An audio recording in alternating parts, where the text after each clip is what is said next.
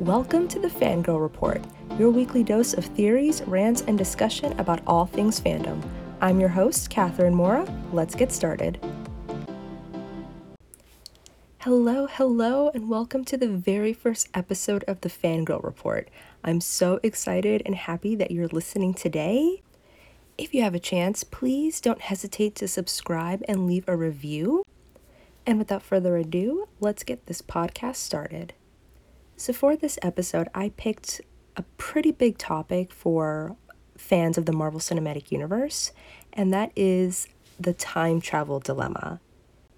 So in Avengers Endgame, Bruce Banner explains that your present can't be changed by changing things in the past.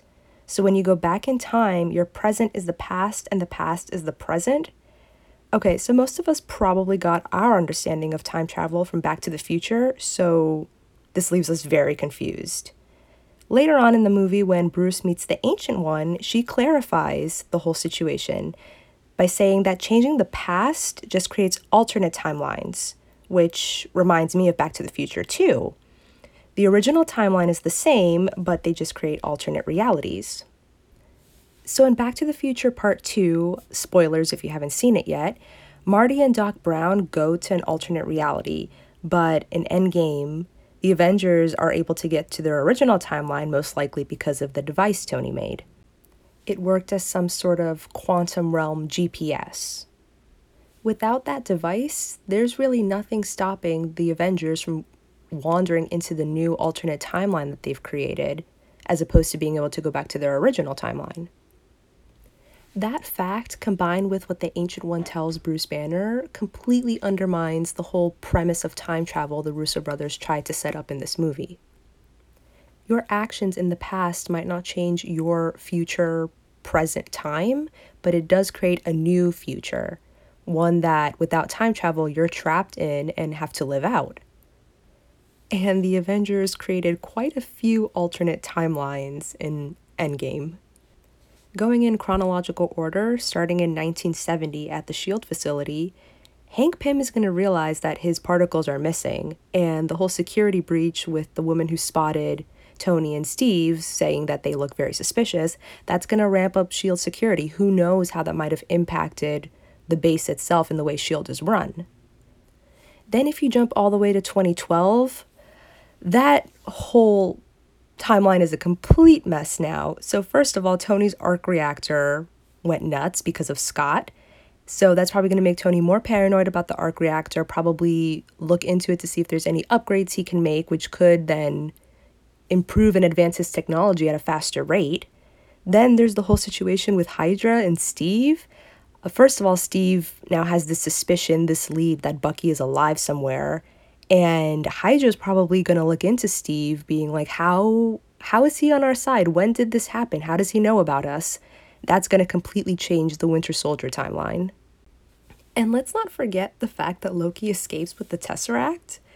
That completely changes Thor the Dark World. I mean, it probably changes Ragnarok. There's rumors, which I'm starting to believe, that the Loki Disney Plus series is actually going to be about that Loki that escapes with the Tesseract, so we'll end up seeing more of what happens with him. And then this is something that a lot of people that I've seen online haven't really mentioned, is that there's a possibility S.H.I.E.L.D. will find reports that there were 2 Hulks in New York during the Battle of New York. And if that's not going to raise a few eyebrows, I don't know what will. Then we go to 2013. The Thor from the Endgame timeline takes Mjolnir. How is the Thor from 2013 not going to notice for even a brief moment that his hammer went missing? And there's probably going to be increased security on Asgard because of Rocket, which could impact the whole battle that leads to Thor's mother being killed. There's an issue there. Then if we go to 2014, Quill was knocked out by Rhodey, which is funny, but that might prevent him from getting the stone before Ronan does. So if you recall, the beginning of Guardians of the Galaxy, Peter Quill, Star-Lord, gets into a fight with these guys who actually work for Ronan. Quill escapes with the Power Stone, and Guardians of the Galaxy goes on. However, the whole idea is that Steve goes back in time to put all the stones in their original places the moment that they were taken. So if Quill is knocked out, what's to stop Ronan's guys from getting the Power Stone before Quill wakes up? But then again, I'm pretty sure it was 2014 Thanos, Gamora, and Nebula that went forward in time to 2023 and were all killed except for Gamora. So there's no Thanos in the 2014 alternate timeline. So does that mean Infinity War doesn't happen? Endgame doesn't happen in that timeline? Was there no snaps? What ends up happening? And then because of that, how do the Avengers resolve their issues if they do at all? I mean, Ronan could very well wind up wanting more of the Infinity Stones and becoming the Thanos, quote unquote, of that alternate timeline. But who really knows? It could end up being that there was no snap, there was no Infinity War, and people didn't die. Well, 50% of the population at least. Then there's Steve Rogers. I have so many questions about this. Did he know he was Peggy's husband all along? And if not, wouldn't he think that he was in an alternate timeline with no impact on the original timeline?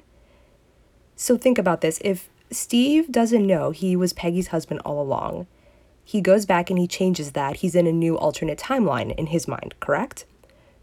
So why not try to change things? Just Hydra, for example, getting Bucky back. Why he just sat back and let the timeline run its course? And we know he didn't try to change things because the timeline he lived through was the Marvel Cinematic Universe timeline, the one that we saw all the movies about. And everything played out exactly the same. So, like, what point did he realize he wasn't in an alternate universe, an alternate reality, but in his own timeline? And also, was old Steve dusted when Thanos snapped? That's just something that I've been wondering. Be funny, 50% of the population and 2 Steve Rogers survived the snap, but who knows? Well, all right, folks, that's all I have for you in this episode. Thank you so much for listening. You can find me on Instagram and TikTok at Miss Catherine Mora. And please don't hesitate to subscribe or leave a review. I appreciate your time. I appreciate you. And have a nice day.